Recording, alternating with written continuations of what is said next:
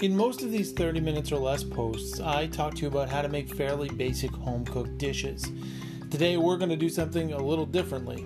Today we're going to take a look at how to make a relatively high-end meal, but while still hitting that 30-minute mark. Okay, what we're making today is steak dinner. I'm using both beef tenderloin and ribeye because I like one and my wife likes the other. Along with the steak, we're making smashed red potatoes as well as roasted carrots and asparagus.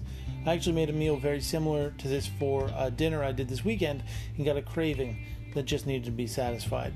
So here we go. I'm Chef Ben. This is Food in 5, brought to you by HowToNotBurnShit.com, your modern culinary manual, and this is steak dinner in 30 minutes or less.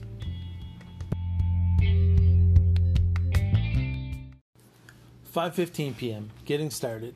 Things are cooking at around 5:15 p.m. and to get started, I got the potatoes cooking. So I used baby red potatoes here, and I used about 12 of them.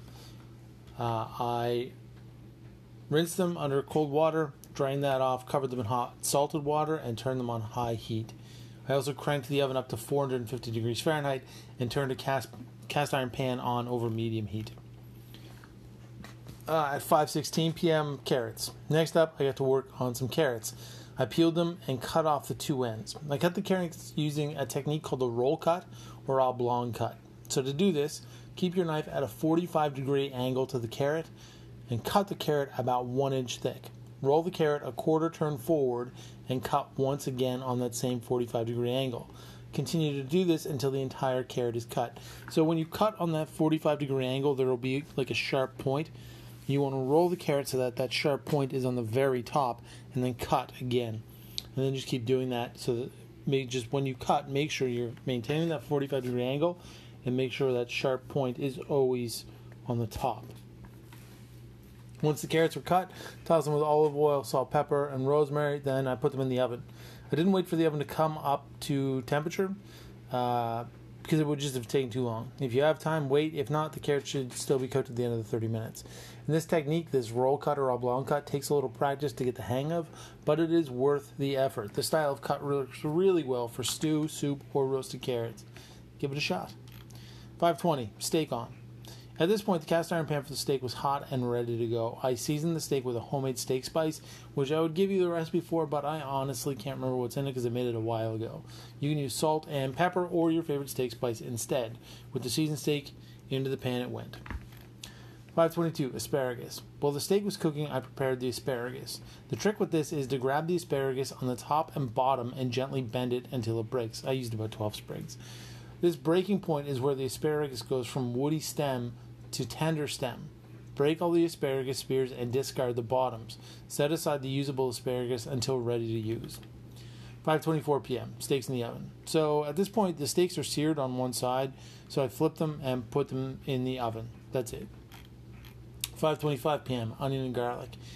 With the steaks in the oven, it's time to mince half an onion and 2 cloves of garlic. This will be used to make the sauce once the steak comes out of the oven. So I do this and then just set it aside. 5:27 p.m. Hurry up and wait. With everything cooking, there really isn't much to do other than just wait, so crack a cider, a beer, or pour a glass of wine. That's what I did. 5:30, check the steak. At 5:30, the ribeye was cooked through to 135 degrees Fahrenheit, but the tenderloin, which was thicker, still needed more time. I took the ribeye out of the pan, wrapped it loosely in foil, and put the tenderloin back in the oven. I also put the asparagus in the oven in the same dish as the carrots.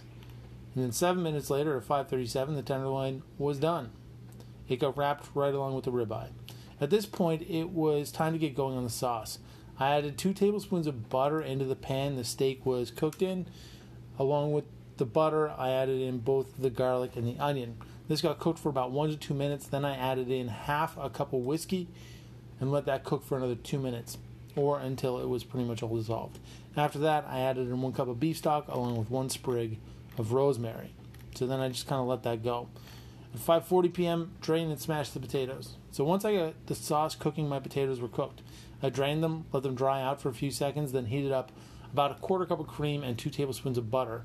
I mashed the potatoes and seasoned with salt and pepper.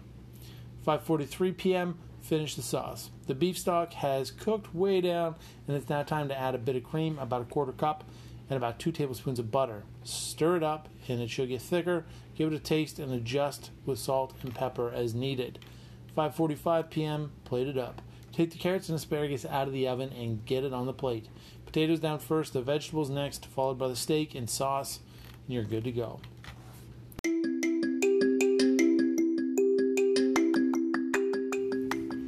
Conclusion. This meal likely isn't going to be an everyday kind of meal. That's fine. It shouldn't be. But the next time you have a special occasion, your partner's birthday or an anniversary, maybe instead of going out and spending a bunch of money, stay in, spend a little money and a little time, and enjoy. You can find this recipe on howtonotburnshit.com, and I will also be sharing it on the Food and 5 Facebook page. That's facebook.com/foodand5, and on my Facebook page, facebook.com/Ben Kelly Cooks. And of course, you can also follow me on Instagram and Twitter at Chef Ben Kelly, as well as on TikTok at Chef Ben Kelly, where I have done pretty much nothing up until this point. Thanks as always for listening. I hope that you had a fantastic weekend. I hope that you have a great week, and I think it's Thanksgiving for all my American friends and listeners, so happy Thanksgiving to you down south. I hope you have a great weekend with your family. I'll be back on Wednesday with another fantastic episode of Food and 5. Thanks for listening, everybody.